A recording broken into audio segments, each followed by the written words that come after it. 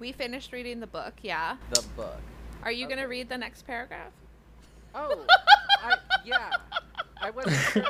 You know what? I will shut up and read the next paragraph. Do you remember lit class, Mitchell? Yeah, you know.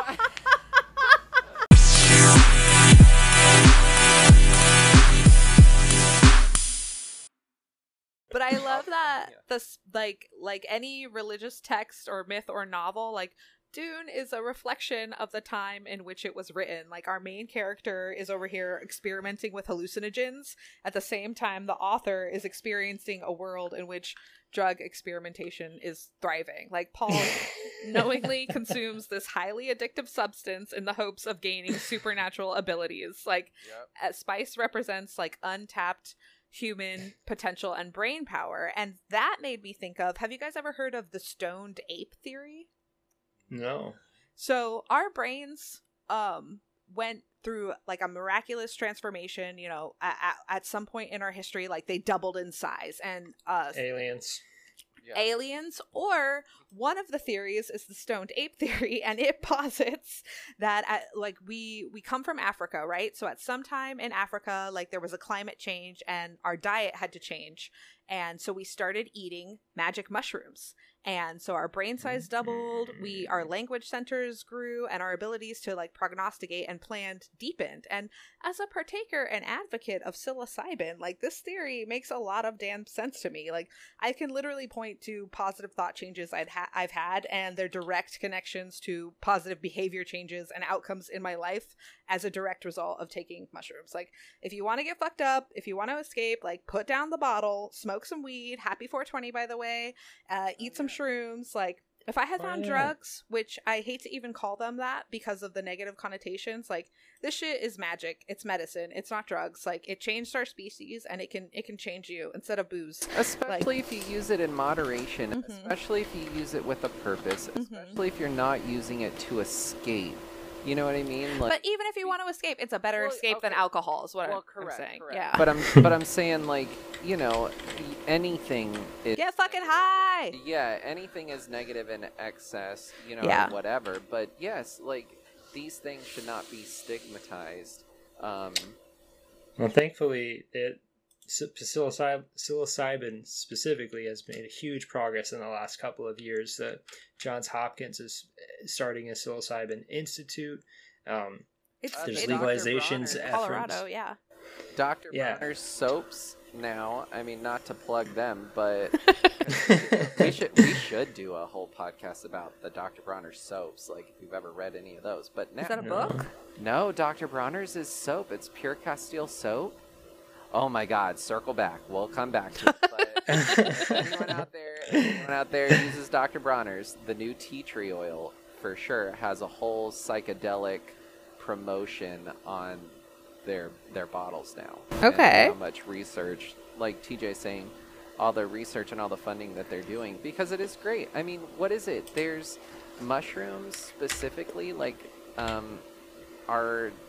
I'd have to read it, so someone in the comments, you know, look it up for us. But I've read a lot, but like for depression, for PTSD, they've shown one treatment is more effective than just about any, you know, other antidepressants for PTSD, for long-term people with serious problems, for childhood trauma and abuse, anxiety, depression, all these things. A single guided meditation treatment with a dose of psilocybin has been shown to be just as, if not more effective than any other pharmaceuticals that we have. And the research is only just starting. It's pretty incredible. And personally, anecdotally, like I was taking it like once every 3 to 4 months, maybe. And I'm 8 months pregnant. I haven't taken it in a minute, and I can tell like when the effects were starting to wear off, and like my perspective was like shifting back. Like it has really? Like a real and like lasting effect on the way that your perspective and the way that you see the world. Like I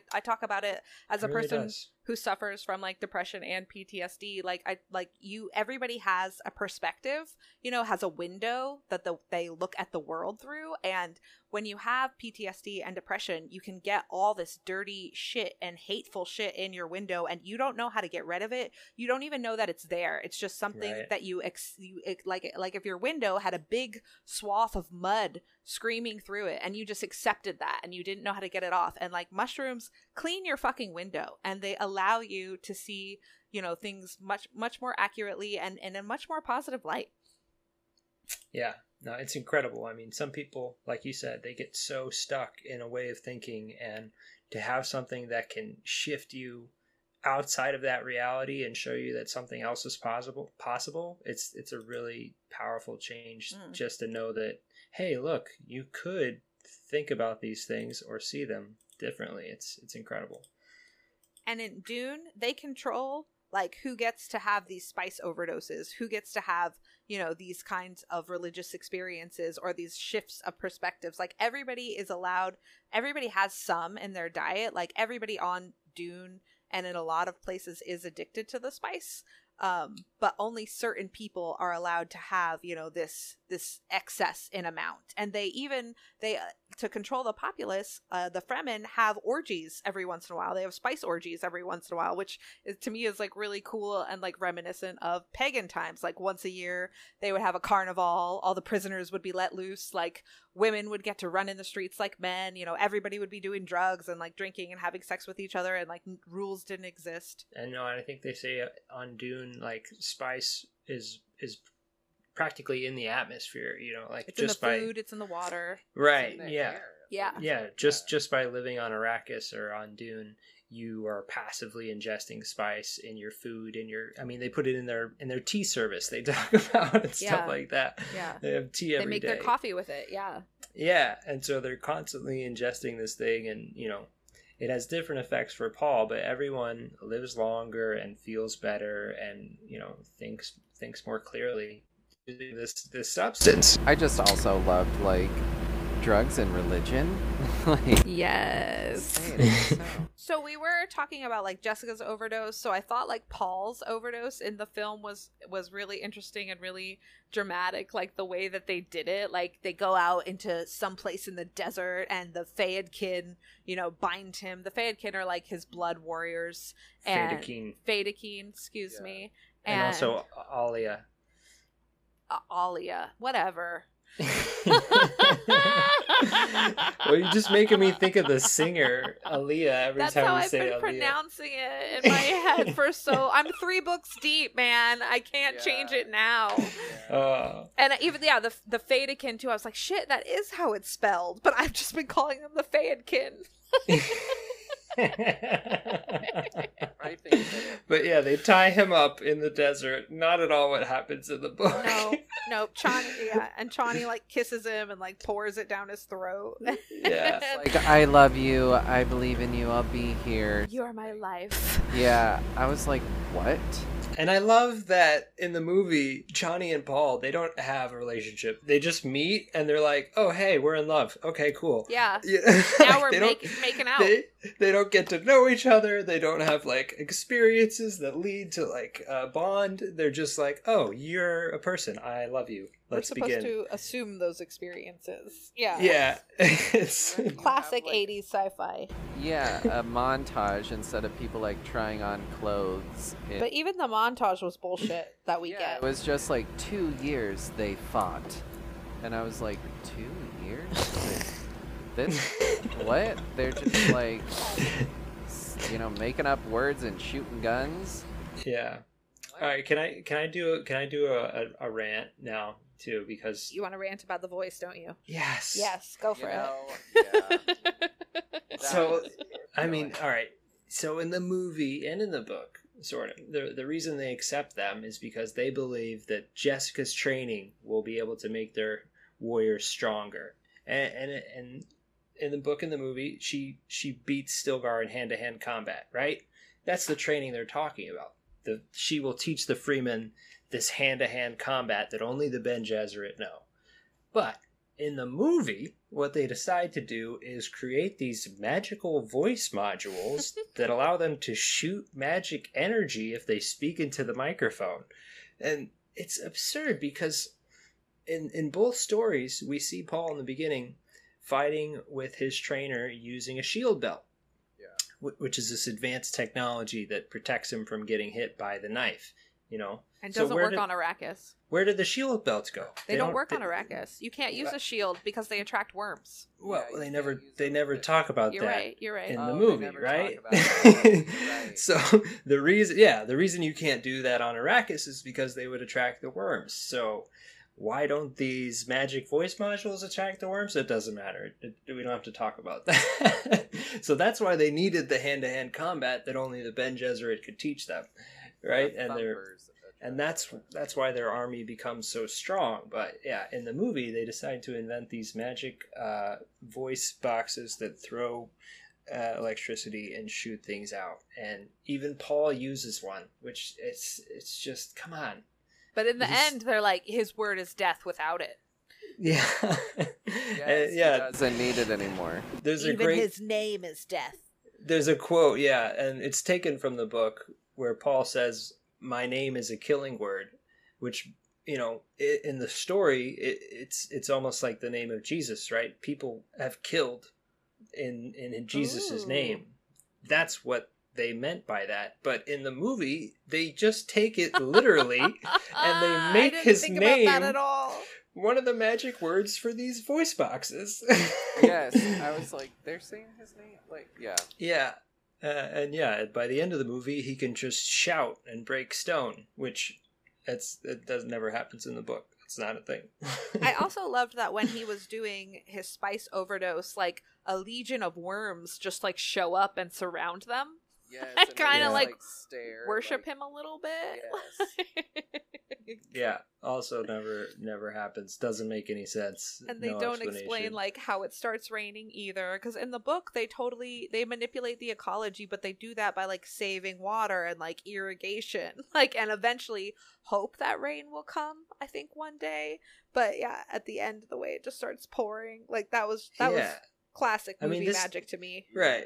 This is a planet that doesn't have a body of water on it. You know, imagine Mars just spontaneously raining. Where did the precipitation come from? Where did it come from? It's not possible. Paul was talking about, you know, how someone drowned in the book. This wasn't a movie, but they, you know, they don't understand it. Yeah, they were like, what is drowning? And he was like, there's like in the ocean. And they're like, what is water. Ocean? Yeah. Well, they call it water starvation, and I thought that was cool.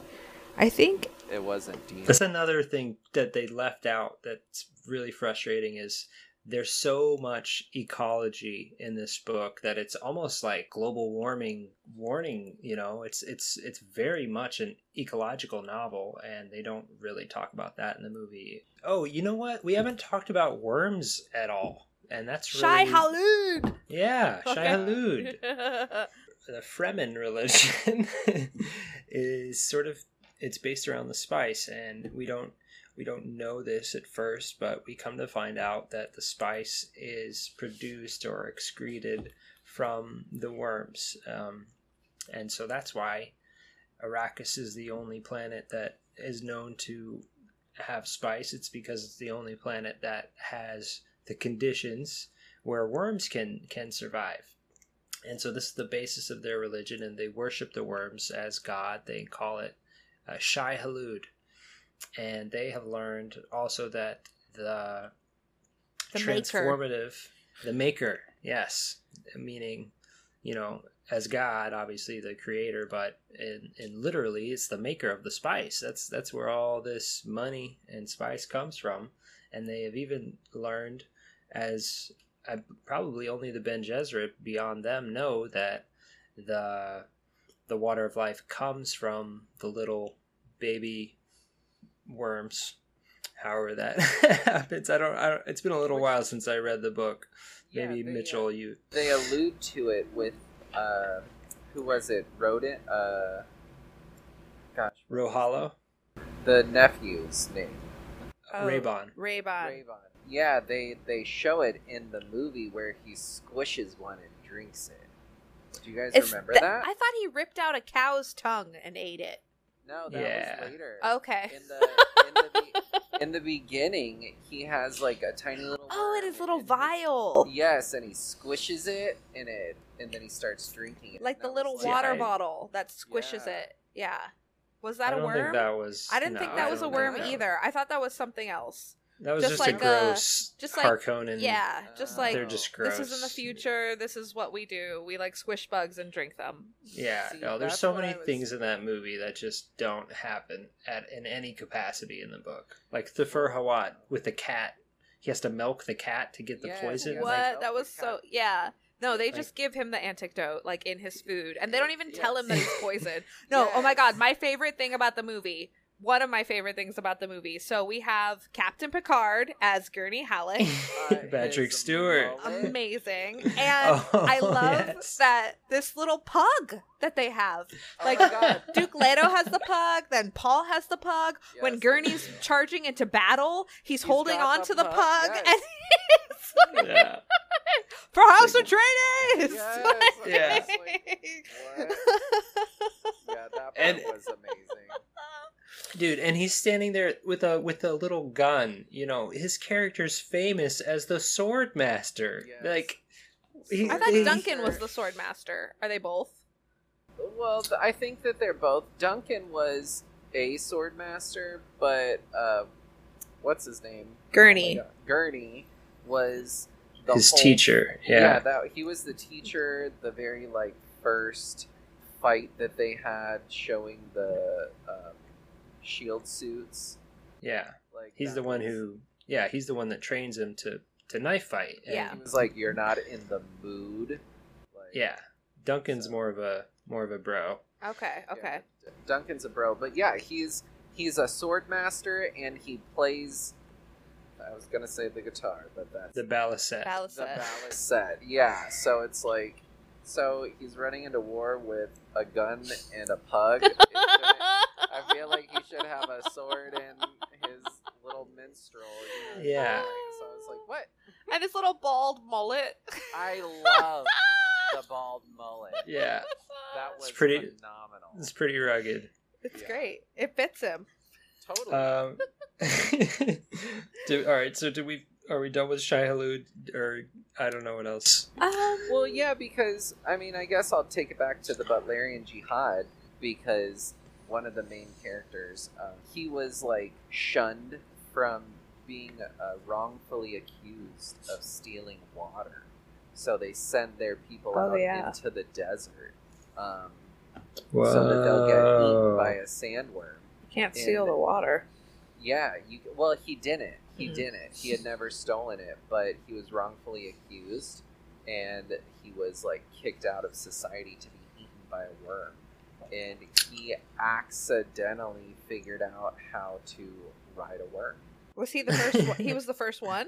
Yeah, he was the first one. He was, a worm was coming, and he stood still, and he started throwing rocks, because he had a whole bunch of them, because he was a very deadly rock thrower, I guess. So he was really good at killing small animals and then eating them. That way he could take the moisture from them. He's like David. Yes. Yeah, very David. So yeah, he was trying to distract the worm, and when it came up to get the rocks, he jumped on it. And the worm's freaking Goliath. I'm sorry. Yeah. Yes. Nailed it. But that was the first introduction we got of the worms, and he was stealing their teeth and selling them, and he talked about how at the mouth of these giant worms it just smelled of spice, and I was like, what? I think we get spice from the worms. The way that Frank Herbert introduces that mystery to the reader is one of the most exciting and tantalizing aspects of a story that I've ever read. The mystery of the worm, because you don't know, you come in as a Caledonian, you have no idea about the ecology, or the Freemen are just this mysterious tribe of people. You're like, oh, what, like, I don't know about them.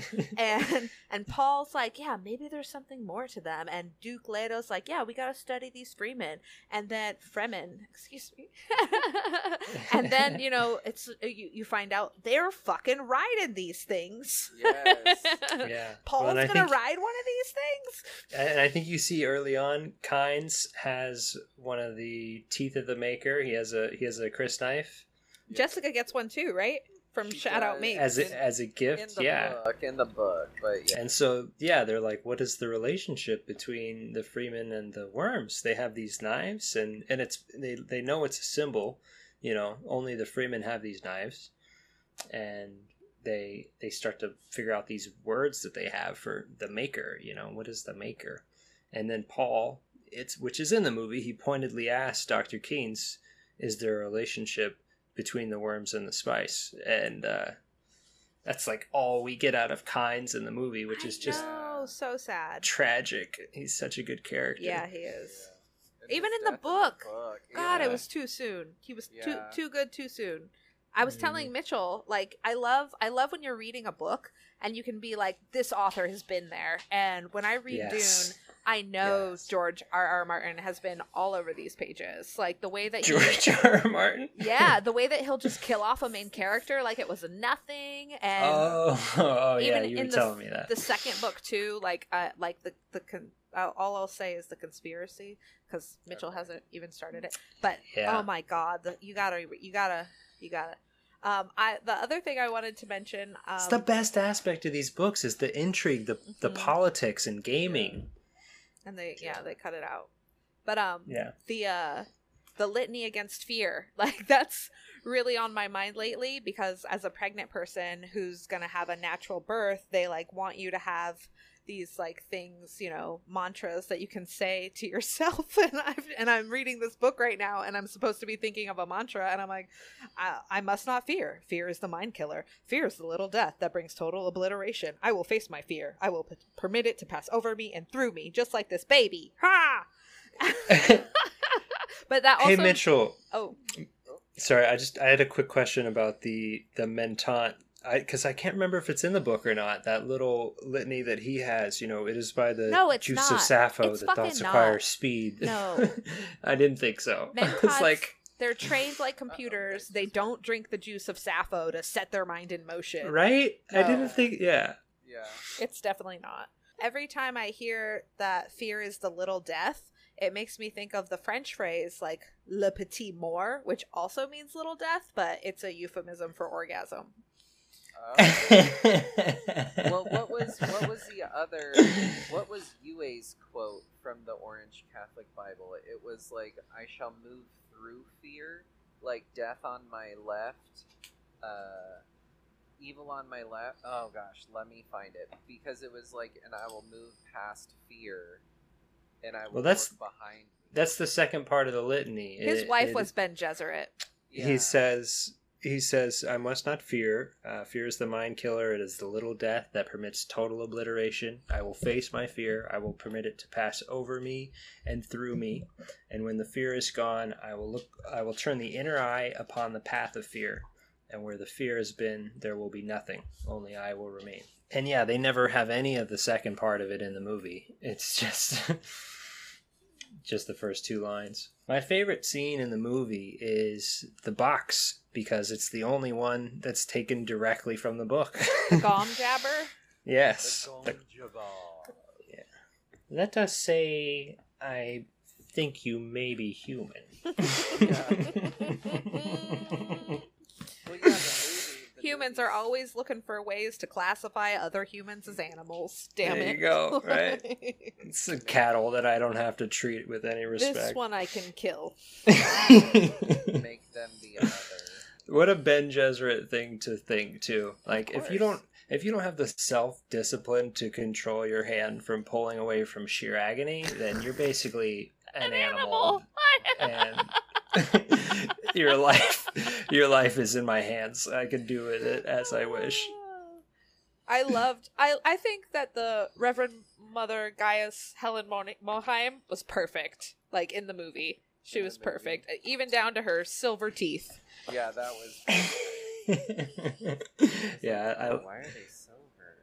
I enjoyed her portrayal. Yeah, and I love that all the Bene Gesserits are bald, and at first I was like, why does Jessica get to have hair? And I was like, oh, I guess it's because she's not a Reverend Mother. And then, fair enough, when she becomes a Reverend Mother, gone, bald.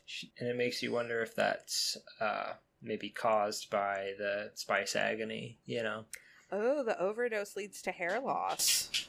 Could be. Stress. Or like, because like the higher the hair, the closer to God, usually. If ingesting all those past lives takes a toll on the brain, you know? Yeah, because, Alia is bald also. Yeah. True that. That I love that scene too, because the way it is in the book is similar to the way it is in the movie. Like, they're on the Emperor's ship or whatever, and she shows up. And she's like, my brother's going to kill you. Yeah. And then she escapes through the hole in the wall. And in the book, we learn that, and I think we see it in the movie a little bit too, she's like on the battlefield, like killing the wounded. Which Where's is like your sister? Fremen tradition. She's killing Harkonnens like any good Fremen child. Yes. That's what we do. So good. I hope the new movie is better, and I really hope that they incorporate all these religious aspects that the film left out. I mean, yeah, just going back to the concept of the movie. I mean, imagine a Messiah who knows that they're not only going to be a savior. You know, after the savior part's over, people are going to use the idea of your messianic, you know, religion to commit a lot of murder in your name. You know, because I think you're right. No, that's such an interesting perspective, because generally, like, when we hear that story, like, the only thing we ever get told or ever think of is the positive. And it's also so genius, because that is what happens when people think they have found a Messiah in real life. Like, maybe it's all good and turkey, you know, at the beginning, but in the end, it always gets used for evil. Or any revolution. Or power, because it's power. It brings power, yeah. And I mean, look at the United States. Like, oh man, if we could just get free of the British and we could just be our own country and no one will mess with us. But that story is bullshit, because the people that came over and were running the United States were British aristocrats, okay? Like, before we had the Constitution, we had the Articles of Confederation, and there was an uprising of some farmers, and the British aristocrats, George Washington included, who had a bunch of land. There were rich fucking landowners who were in charge, and they were like, you know what? These farmers have a little bit too much freedom. We need to make more rules, rein it in a bit. If you don't have land, if you don't have money, you don't get a fucking say. So it's like, we never were free. That's just a myth. That's a lie. But power, man, fucking power. Well, I mean, I was even watching YouTubers who are like Christians who also love Dune. Ooh. And I even saw one who was a pastor, and they were trying to make all of these parallels and what you take from it. Yeah. And that's what we should have done the podcast on. We should have watched those YouTube episodes. I was just like, whoa. Mitchell, give me those and we'll link them in the episode. Okay. Sorry. Yeah. Well, one of them, this girl, she was like, oh my god, I love Dune, blah, blah, blah, blah, blah, blah, blah, talks about Dune, and then literally the last, 30 seconds, and she's like, and isn't that what's crazy? Heroes. And our idea of heroes, Jesus was a hero, and he's the one who fulfilled that role. He sacrificed himself for all of our sins to make us a way to get into heaven. What are your thoughts? And I was like, wait, what?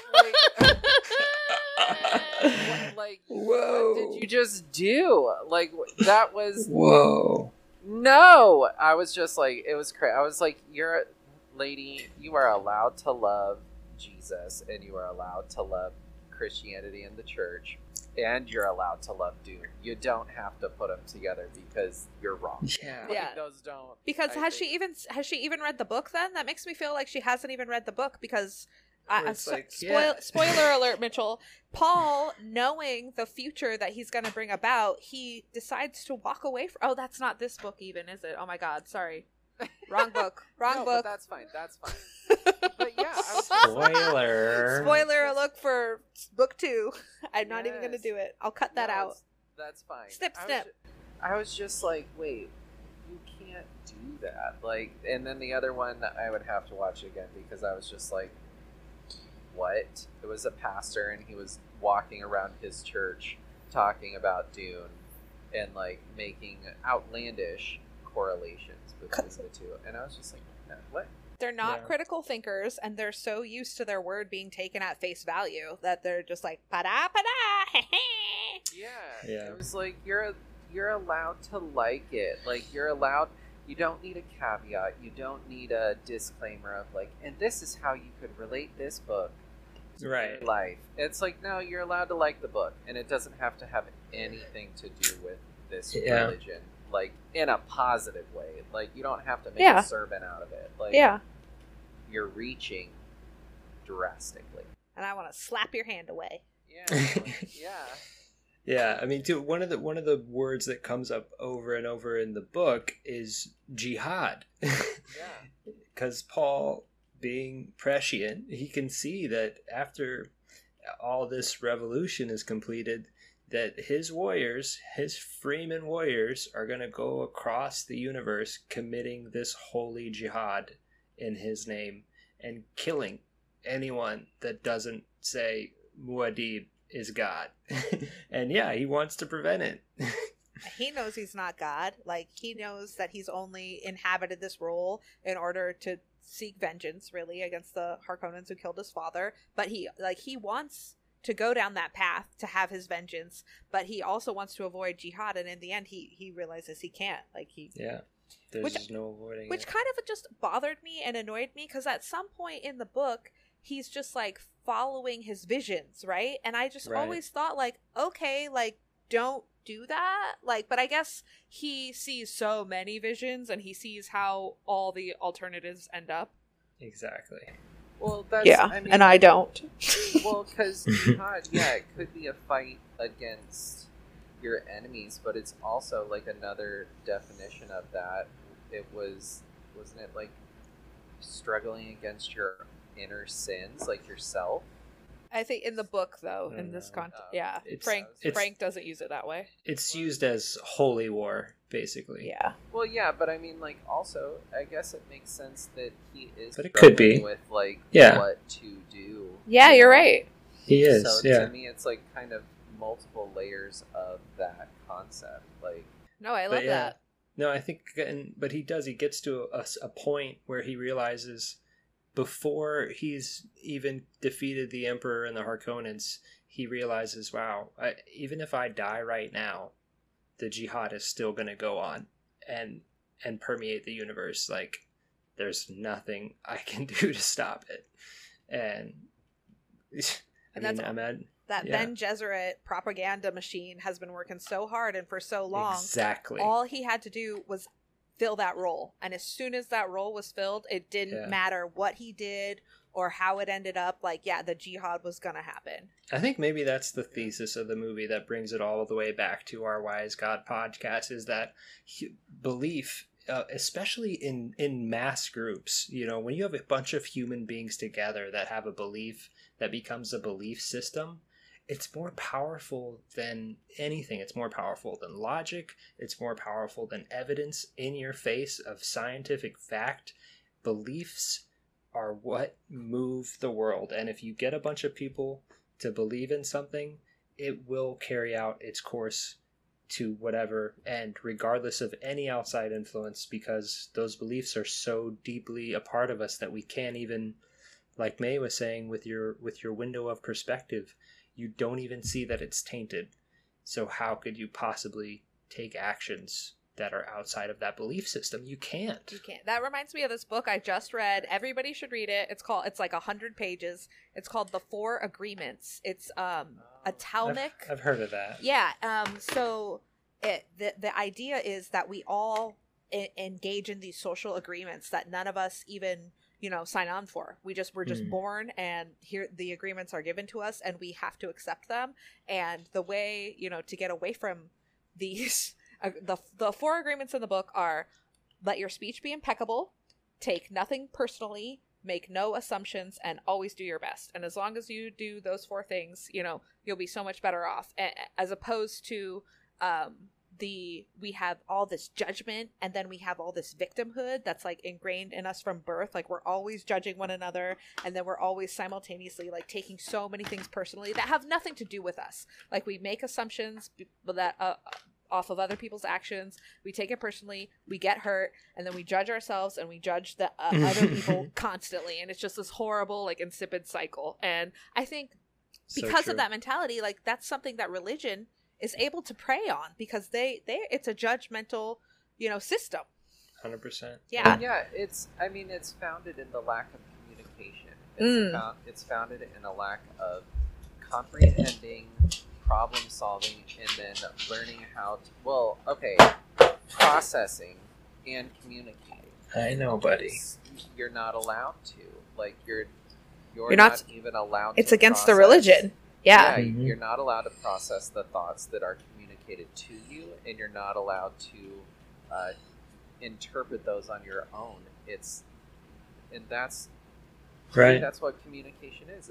It's critical thinking. It's you're listening to what someone says.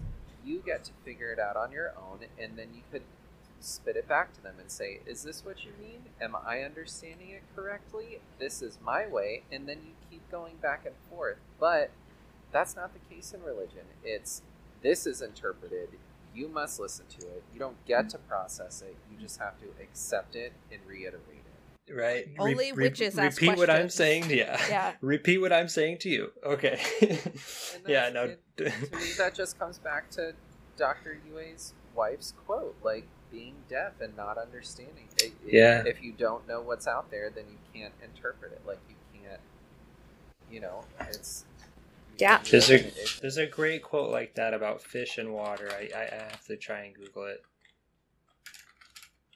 Okay, you look for that. My sign off for the episode, listeners, dear listeners, I would like to leave you with, there is no God. As usual, there is no supreme being. There is the light from the literal stars that shines within all of us. And because of that light, we are one. We are God in this context. So be good to one another. Don't allow your leaders to other humans. Don't allow your leaders to convince you to be afraid of those in need. The people on the street, the people at our borders, those people could be you and your family, save an accident of birth. Like, we are the way, the truth, and the light, all of us. I love you. Amen. I found it's a David Foster Wallace quote, and it's sort of a short parable. There are these two young fish swimming along, and they happen to meet an older fish swimming the other way, who nods at them and says, "Morning, boys. How's the water?" And the two young fish swim on for a bit, and then eventually one of them looks over at the other and goes, "What the hell is water?" But yeah, just those things that permeate our lives so deeply that we can't even see them, and beliefs are certainly one of those things, and you really got to take the time to zoom out and try and look at your window to see if it's cloudy or foggy or whatever the case may be, or you'll never even know what water is. I mean, I think that's beautiful. Like, it, to me, something that I think about all the time really is that communication of where you're at and listening to other people, which has always come to Christianity for me. How can you grow as a person if you're not willing to truly listen to someone else? Mm-hmm. And I think that if you have something to say, you also need to be willing to hear and comprehend and fully evaluate, process what someone else has to say. So, if you're an atheist or if you're a Christian, like, be open to understanding where someone else is coming from, to critically think for yourself. Like, where do you fall And thank you guys. Totally. It's a great point. Thank you guys so much for coming here and listening to what we have to say, because we like talking and we like sharing our ideas. And again, if you have thoughts to share with us, leave them in the comments, please. Please comment. Yeah, so we can listen to you. Comment, like, subscribe. And we will be back very soon with another episode. Thank you for joining us. Thanks, everyone. We love you. We love you. Me. Oh, Happy 420. Thanks for joining us for forever. And welcome to Mitchell on this 420 occasion. Yes. This beautiful, joyous holiday. Okay. We hope you all got high for me, because I can't. Okay. See everybody next time.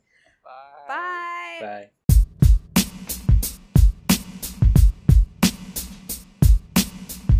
In my opinion, of TJ, what are you doing? I'm sorry, Mitchell. No, you're okay. Stop doing other things. I had a piece of paper in my hand. How strong is this fucking microphone? I heard it too. Put your hands behind your back. Bro, yeah, I have to sit here. Sit on your hands.